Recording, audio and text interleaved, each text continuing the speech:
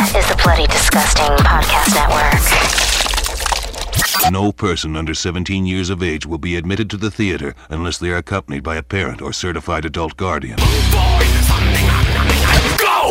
Boils and ghouls, lock your doors and strap yourselves in. From Los Angeles, California, Bloody Disgusting presents the Boo Crew Podcast. Horror news, commentary, reviews, interviews, and more. With your hosts, Lauren and Trevor Shand and Leone D'Antonio. Hey there, I'm Trevor, and on behalf of myself, Lauren, and Leo, welcome to the Boo Crew Podcast, episode 298. This time around, it's a good one. You were joined by Grammy-winning multi-instrumentalist, composer, and frontman for the multi-platinum band KORN, Jonathan Davis. At time of release, their brand new album, Requiem, is available everywhere now. JD takes you along on his path through the horror genre and the films that paved his way to a passion for all things dark.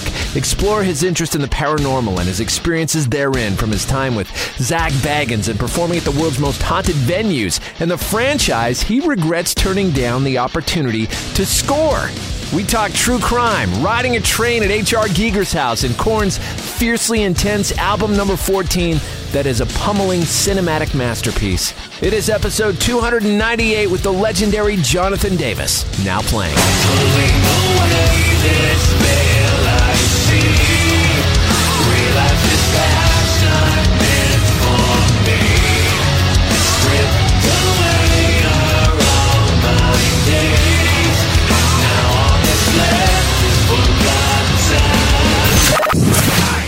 Scream. That's all we need. Another victim crawls onto the gurney for a Boo Crew autopsy.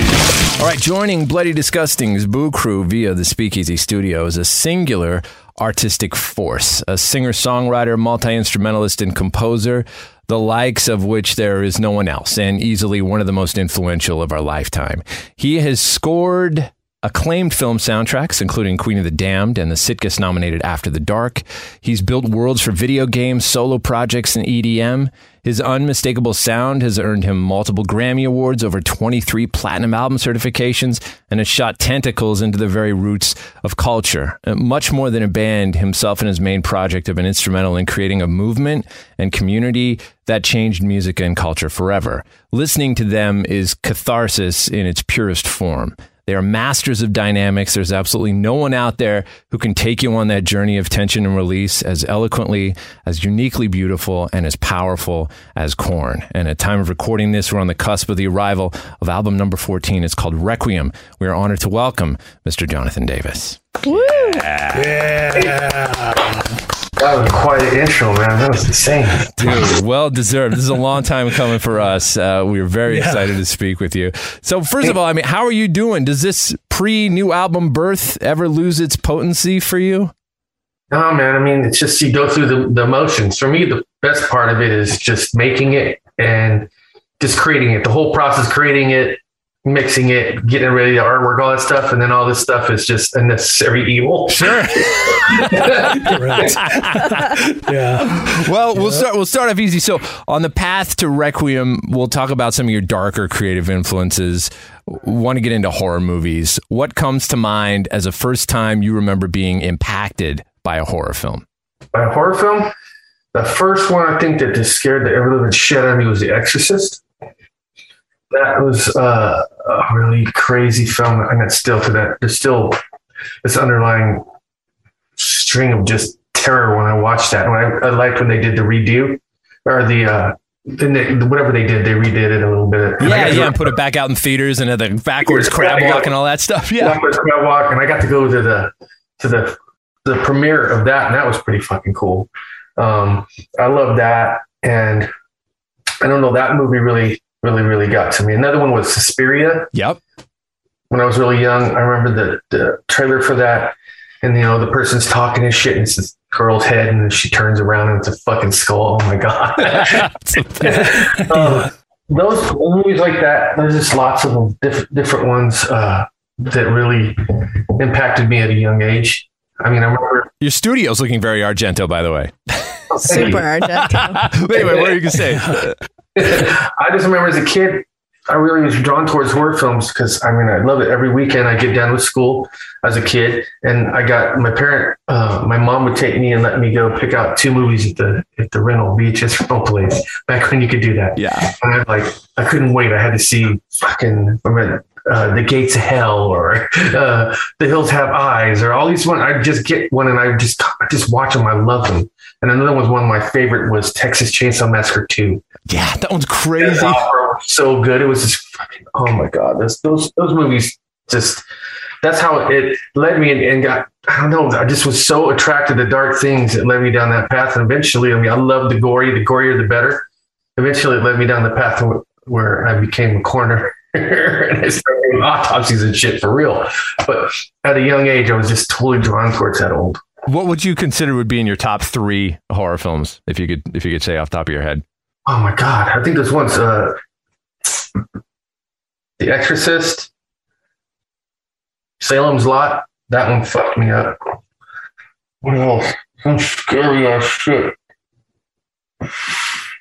I guess Suspiria. As a kid going to video stores, was there ever like artwork on a box that really drew you in? The Gates of Hell. Yeah, I remember that one too. Yeah. Remember that setting out. Yeah, have you seen any in recent years? Have you seen any that had a lasting effect, such as those classics you mentioned, like The Exorcist and Suspiria and all those? I'm trying to think of a horror movie that's really grabbed me lately. There's great ones out there, but it's like fucking pulling teeth to get me to sit down to watch a movie, man. I can't do it. It's very hard. For me, I have to like to be in the right mood to be able to sit down. I like to just sit and play video games or do music and shit like that. I'm trying to think of the last time I saw a crazy one. I think I saw, what was it? High Voltage? Oh, what was the name of this movie? Was it High Tension? High Tension, that one. Oh, yeah. So Yeah, that's a crazy one, man. That was pretty crazy. And I watched it at Paul Booth, the tattooist. I was in New York and I watched it in his theater. And that going into that fucking tattoo shop is just like going into a fucking horror movie. That's incredible. And what about gaming? You're a big gamer. How do you find that influences your creative process? It really is a big, huge part of it because I create and then I get pissed off and burned out. And so right across from my rig, or here it's across, but at the studio, I have my computer, all my stuff that I write with, and right above is my gaming rig. So I'll just look up to that and I start gaming. Wow. And I'll play game. And then when my hair is, when I clear my head and everything, I'll go back to creating. It's just a great way to take a break and take myself out of that. Because it can get frustrating sometimes. Sometimes you'll hit a block and you just need to walk away. And that's what I usually do. Have you messed with Oculus or any of the VR kind of stuff before? Are you into that? There's some pretty cool. What's the one that I was playing on Oculus I liked? It's hard. Some of them are, I was trying to play side scrollers on Oculus and I get so fucking dizzy, I wanted to fall over. Yeah, dude, it's tough with the motion sickness stuff. I'm having issues with that too. Oh, yeah, it gives you the motion sickness ones. And then there's the weird ones. Remember that one where if you're a lonely fucking person, you put it on and you get to talk to like a girl, these 2 attractive girls, or if you're a girl, they got 2 attractive dudes. Yeah. And you have conversations. Yeah. What the fuck is that about? It's so weird, dude. It's so weird. Yeah. And what about, I want to talk a bit about your collecting. So I know historically, we remember going to Ozfest and seeing a lot of your serial killer true crime collection. How much of that still exists? How much of that is still part of your collection now? And what are you currently collecting? I went through that and did that and that was all good. But right now I collect more of the things that I'm collecting now are more like haunted artifacts. I have a whole bunch of haunted dolls, just items. What else? Quack medical stuff, toys, just old evil toys, and just, I don't know, it's all around me. Yeah. What is the process like of tracking down some of those like haunted artifacts? Is that something that you spend time actively doing? Are you looking on eBay, or are you getting people? I got all my feelers out in my town. All the antique stores, I've gone in there and talked to them. If you ever get a doll or something that just does not make you feel okay, like you feel something and it freaks you out, call me. Send me to JD's house. I got a whole bunch of them here that I've adopted. And it's like, they don't give me, maybe sometimes I'll get a new doll and it's a little weird for a while, but I think they like it here. Really do. I don't have that many problems. And when I bring new dolls or sometimes the ones in, shit'll get weird around here for a little while, but then it calms down. I mean, I have a lot of really dark, I won't say evil, but more on the dark side. I have a lot of positive shit. So it all equals itself out. If it gets kicked out of balance a little bit more or the other, then they react. I know it sounds crazy, but it fucking is really true. That's crazy. Is there any particular item that has a story that is just out of control, bizarre, that compelled you to get it? Most of them are like,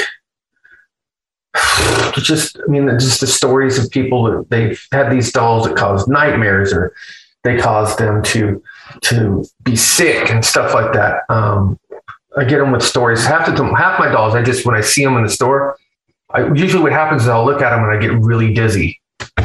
Whoa, I'll feel this like, what is going on? And I'm like, that's one, I'll take it home. We've talked to some people who've come up to us at conventions, and they talk about their experiences going to Zach Bagans' Haunted Museum out in Vegas. And that's the kind of feelings they'll talk about being there, is either dizziness, heavy chest. They can't stay in certain rooms. They got to get out of there. So you've been there. Your buddies with Zach. Yeah. What is it like being there? We have not been to the Haunted Museum yet. I know they have the Demon House Staircase, a movie we still cannot watch. Yeah, that's an amazing movie. He has an amazing collection, man. He always gets shit and he'll send me, look what I got. I'm so pissed off. You get all the good things, man. What the fuck? No, but I really, really love his museum. It's really amazing that a person could get a collection like that and people can go see it, because you'll definitely feel something there. Do you have a favorite item that you saw there, or something that was like, whoa? Oh, Peggy. Peggy's my favorite. Talk about who's Peggy? Who's Peggy? This doll he has in one of the rooms. She's been known to cause harm. People cause heart attacks. People go in there. She'll give them. They'll have bloody noses and all kinds of weird shit. And so he has a ghost box, one of these fucking things in there. These things. Yeah. Spirit box. And so he's got that hooked up in there, and you can go in and talk to her. And plenty of times she said my name. She said my girlfriend's name. I've been in there, I hang out with her all the time when I go there, and I just have this, I just have this thing. She's my favorite. Wow. That's amazing. That's really cool. And I like the Dybbuk box too, because that's the story of the Dybbuk box is that's like a djinn or some shit like that. That's like some malevolent spirit. And I felt it. I've been close to it. I know it's pretty crazy. Have you ever played somewhere? Obviously, there's lots of haunted places to play, but have you ever felt something somewhere where you were playing a show? I mean, there's all kinds of places all over. There's this armory in New York. Where is it? Albany, I think. Okay. It's got like some crazy energy in it. The Eagles Ballroom, my favorite venue in the United States, in Milwaukee. There's some activity in there. Across Europe, we played like asylums and stuff, like actual real asylum. Like you go across, you can see all like there's still beds and shit in there, just decrepit. You just come across all these old venues, and they just got like stories to tell and still energy in them. That if you're into it, and you can tune into it. It's pretty interesting. But I've been to most of them. When we get new ones, I'll go exploring. But I've explored most of them. We've been doing it a long time. Yeah. So, is there one incident that you can think of in particular that solidified your belief in the paranormal? I think the first thing is when I was a child, I saw ghosts all the time. I'd talk to my mother about seeing this ghost that I always see all the time. I'd see this like energy. It's just like, it wasn't like a ghost. You see what you would think. It was like kind of like a negative, like you looking at an old negative. Yeah. And rippling whatever you've seen, where you could see through it behind it, was just kind of like glitching it out, whatever. So I watched him walk across and he'd disappear. And then I started describing him to my mother, and she said, well, you're describing your great grandmother to the T. And I would always like see him, and I always see him out of the corner of my eye. So from very early on, I was into the paranormal. And when my aunt was all into astrology and going to the astral and all this, doing all this energy work. And so I was raised up around it, it stuck in my head that there was more than just what people thought. I was raised believing in ghosts and that there's energies, and that it's not a bad thing. Want to know most disturbing serial killer or true crime case that you've come across? most disturbing. Mm-hmm. I would have to say Albert Fish was one of the ones that was really crazy. The guy was very insane. He was a cannibal and liked to hurt himself a lot. And I think the stories that when they fried his ass at Sing Sing, that they found a bunch of hat pins stuck in his taint. Wow. Pretty intense stuff, man. I just like the crazier the better for me. It's not that I'm glorifying or I just find it fascinating. It is fascinating. Trying to just find out what makes these people tick. I've seen firsthand what humans can do to other humans. We're working in the corners of doing autopsies, and it's by far just heinous, horrible shit. And I don't condone it at all, but just what would make someone do stuff like that really just takes me in. I think people get possessed, and I honestly do. I think malevolent things and a lot of mental illness, whatever you want to call it, take over a person and make them do fucking horrible things. And it sucks. Yeah, it's the only thing that would make sense as far as that goes. Yeah, and I don't get it. There's a lot of stuff that people do, but it's just unfortunate. We're fucking kind of gross creatures, man. I know I've seen some crazy shit in my lifetime doing what I did early on in my life, and humans are pretty disgusting.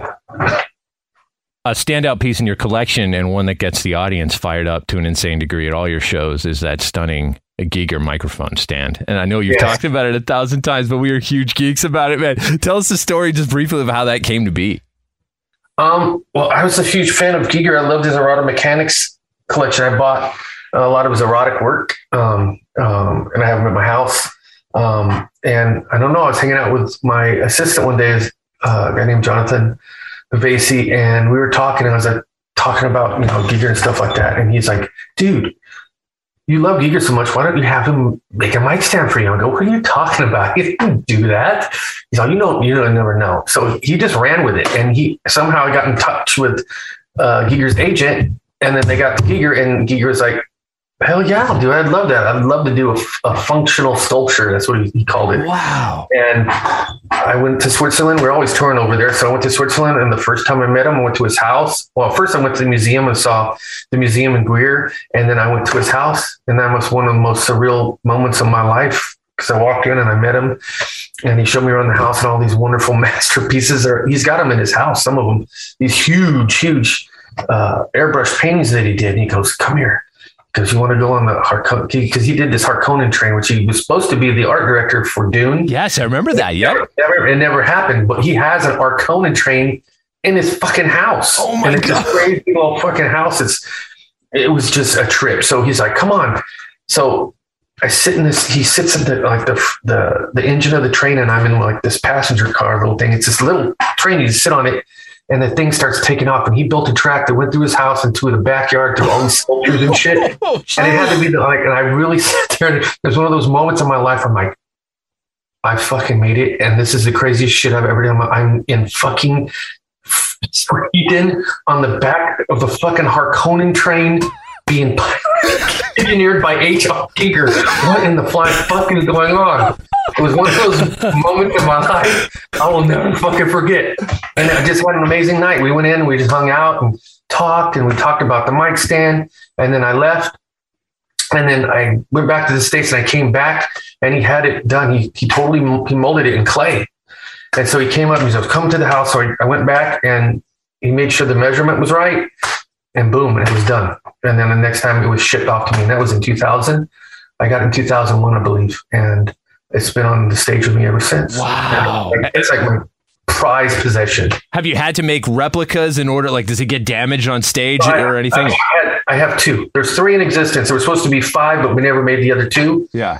He's got one in his bar in Greer, where it's the Giger bar, and then there's the museum. And I have 2, one in the United States and one in Europe. So I don't have to keep shipping them back and forth. That makes sense. That's a good idea. But I broke them. I mean, they're still the original, but I've snapped both of them at the base. So we've had them reinforced and welded and shit. So that killed me. But God, I can imagine. But hey, it's all part of the history of the object. It's amazing. Leo, you had a Giger question. Yeah, how did you come about discovering Giger's work? Was it from watching Alien, or from his prior work like the Necronomicon, or artwork, or? For me, the first taste of Giger was Aliens, to be honest, when he designed that. But then my sister's husband was a huge fan of his, and he had the books. Before I even got in KORN here, he always had the books. I'd be over their house, and I'd see them, and I saw the auto mechanics and earlier works of his, and just like, I love that dark biomechanical shit that he does. It's like he invented that. That was his thing. And that inspired so many different other artists to go from there. And I think in my life, just to meet someone like that in my lifetime, that was a master. That was like, there's going to be never, ever another Giger. It's like, I don't know. I just feel very, very honored to be able to do a project with someone like that and remain friends all those years. Oh, that's incredible, man. So really cool. The Boo Crew will be right back.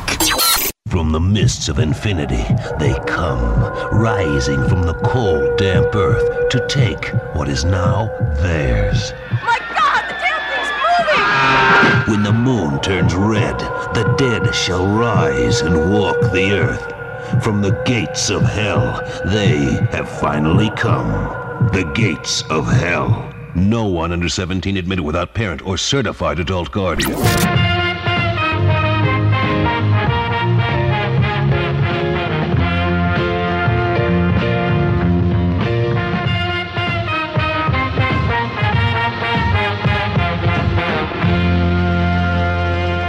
Getting into the music, it's something that's been fascinating to watch happen over the journey that the band has taken us all on since your debut now, like 28 years ago, is this remarkable trajectory. And you came out doing things nobody else was doing.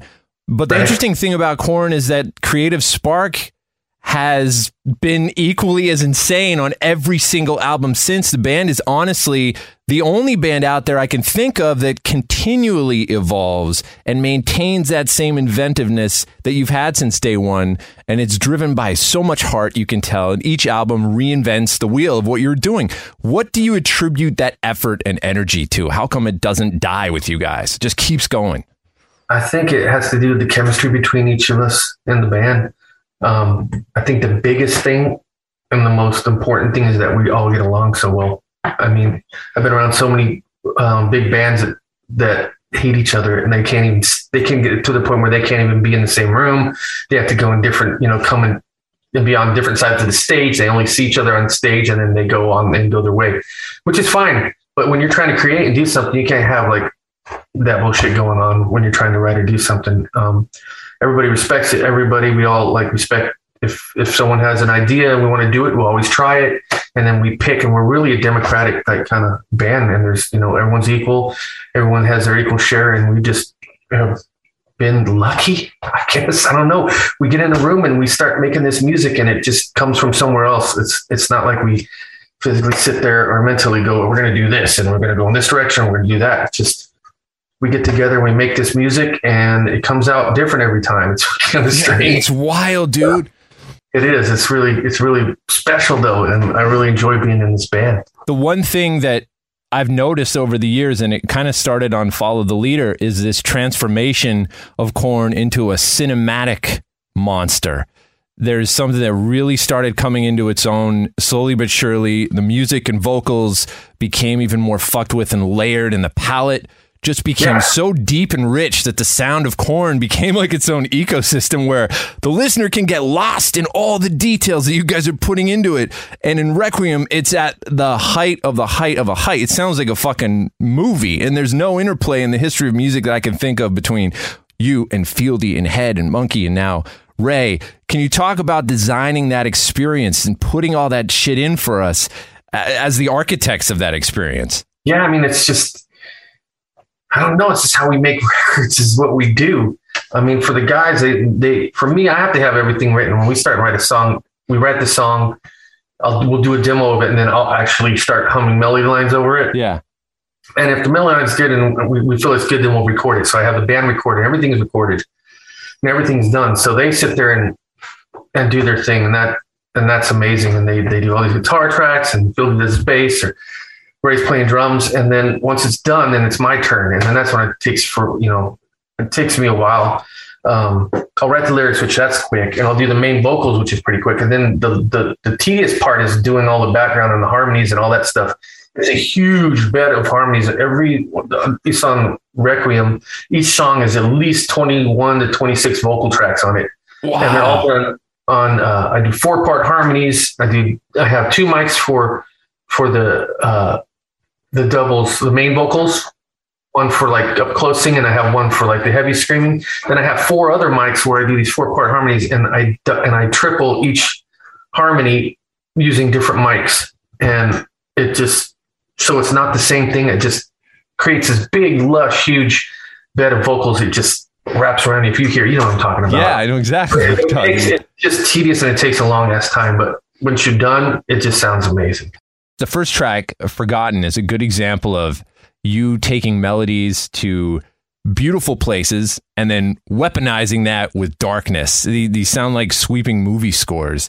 Have you given much thought about what makes up your melodic vocabulary, and is there anything that you find makes you land on notes that seem to command an emotional response, or that alchemy of where you decide to land phrases, because it's very unique and it's very you?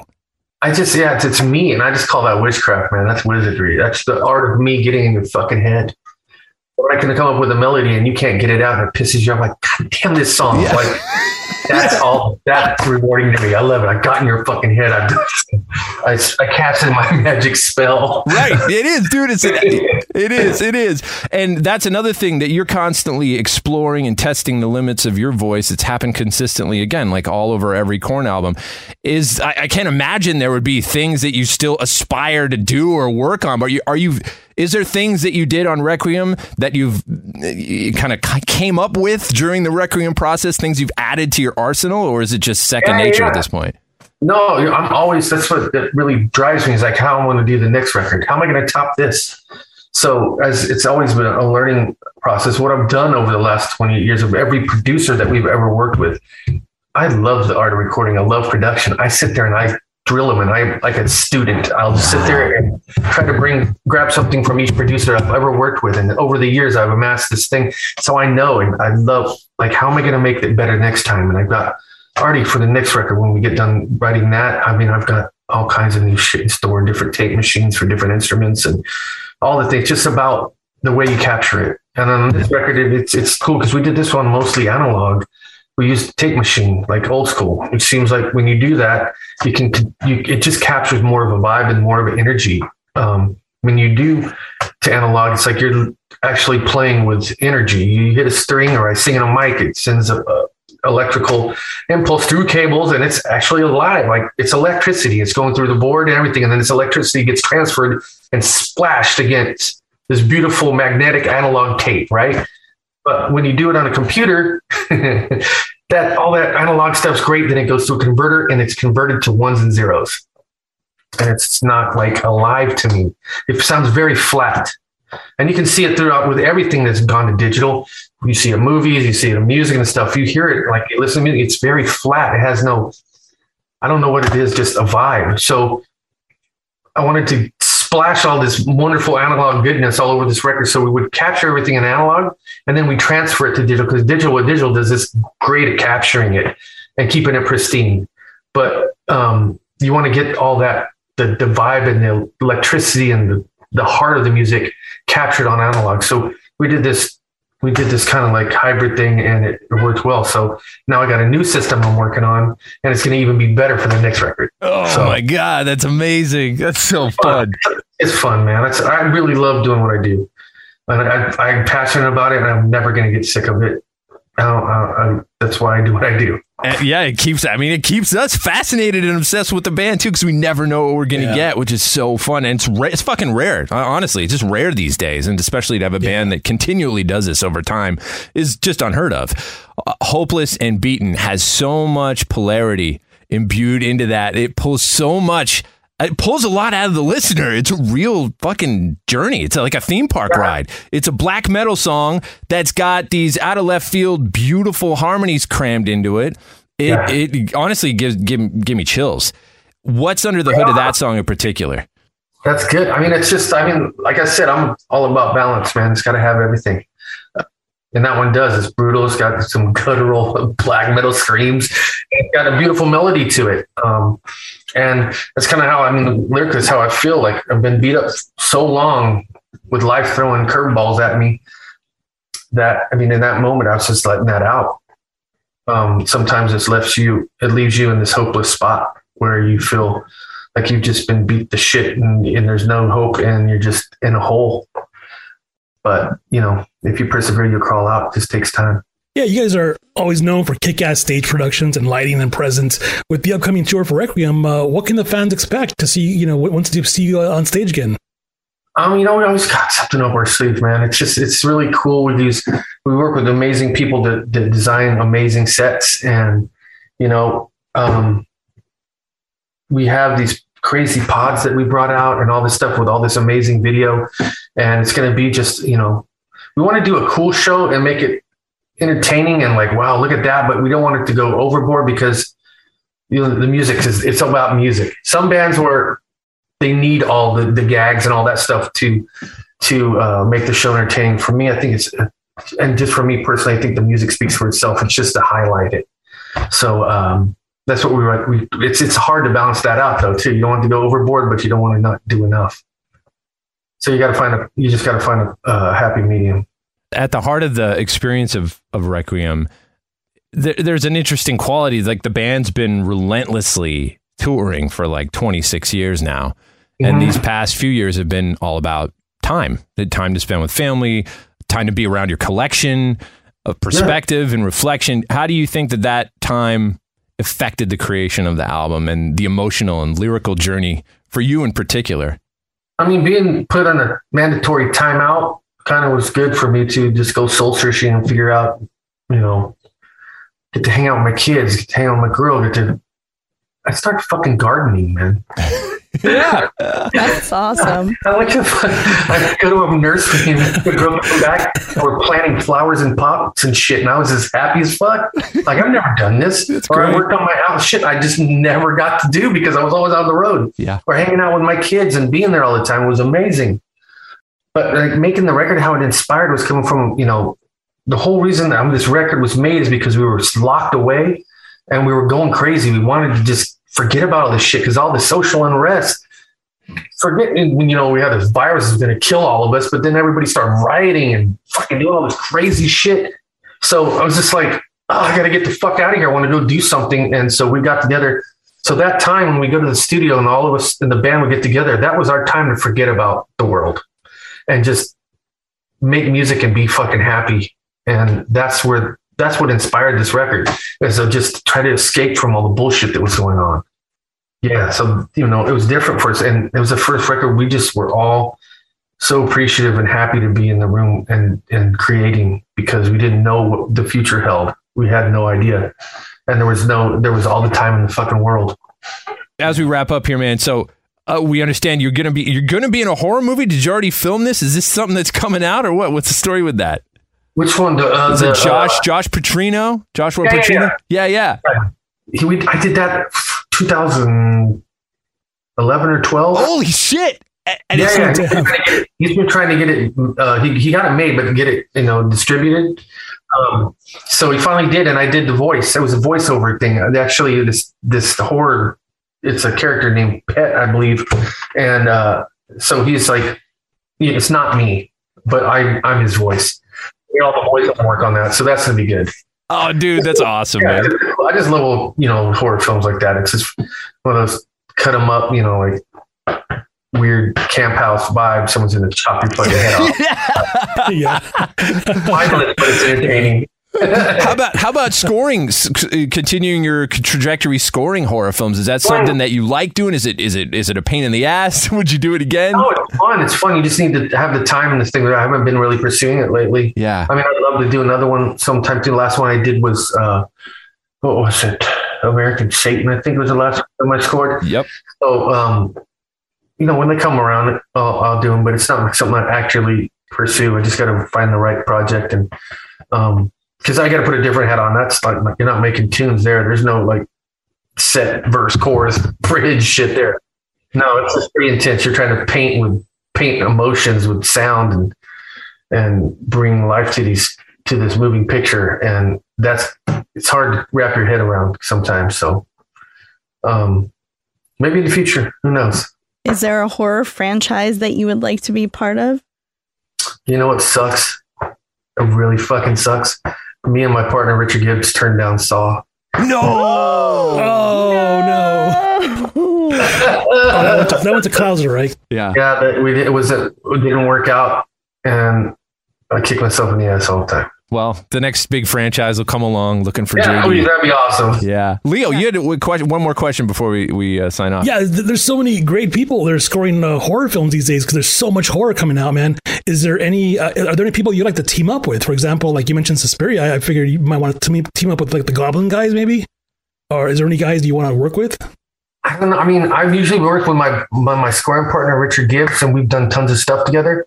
I'm open to collaborating with anyone. I'm never like. It just depends if we can hook it up and make it work. I love doing it because it's so just different for me. And I'm classically trained, but I'm going to sit there and I can read music, but it takes me, I'm really slow. I can't just sight read, you know what I mean? Like stuff like that. I love seeing Richard did this. I don't know. I was hanging out with Danny Elfman too, when we were doing the Night Before Christmas stuff. Oh, cool. These guys, they write scores like with this fucking staff and a pencil. They don't even have a piano. They just Unbelievable. Yeah. writing with pencil and shit. I'm like, what the fuck? Oh, they're just and then someone come in and play it. It's like alien to me. I don't know. That's amazing. That's so killer, man. Well, dude, John, it's been an absolute honor. Thank you so much for your time, man, and congrats on Requiem. And we can't wait to see you on the road, dude. It's going to be amazing. I appreciate you guys doing this for us. That was the Boo Crew Podcast, episode 298. Special thanks to our guest, Jonathan Davis of KORN. Follow him at official Jonathan Davis on Instagram. At time of release, KORN's new album, Requiem, is available everywhere now. Tour dates at KORNofficial.com. Music for this episode from KORN, production tracks provided by Powerman 5000. Till next time, this is Trev for the Boo Crew saying, sweet screams. Thanks for listening to another episode of the Boo Crew Podcast. Haunt the Boo Crew at talesfromthebooCrew.com. Tales from the Boo Crew on Facebook and Instagram. Follow us on Twitter at Tales from the Boo. The Boo Crew is Lauren and Trevor Shand and Leone D'Antonio. The Boo Crew is produced by Lauren Shand, chopped and sliced by Trevor Shand. The Boo Crew is a TSP creation, part of the Bloody Disgusting Podcast Network. Bye. The Bloody Disgusting Podcast Network, home of the Boo Crew. For horror-centric interviews, SCP archives, weekly full cast storytelling, horror queers, genre commentary from an LGBTQ perspective, and creepy. For disturbing and terrifying creepypastas. Listen free wherever you stream audio and at bloodydisgusting.com/podcasts.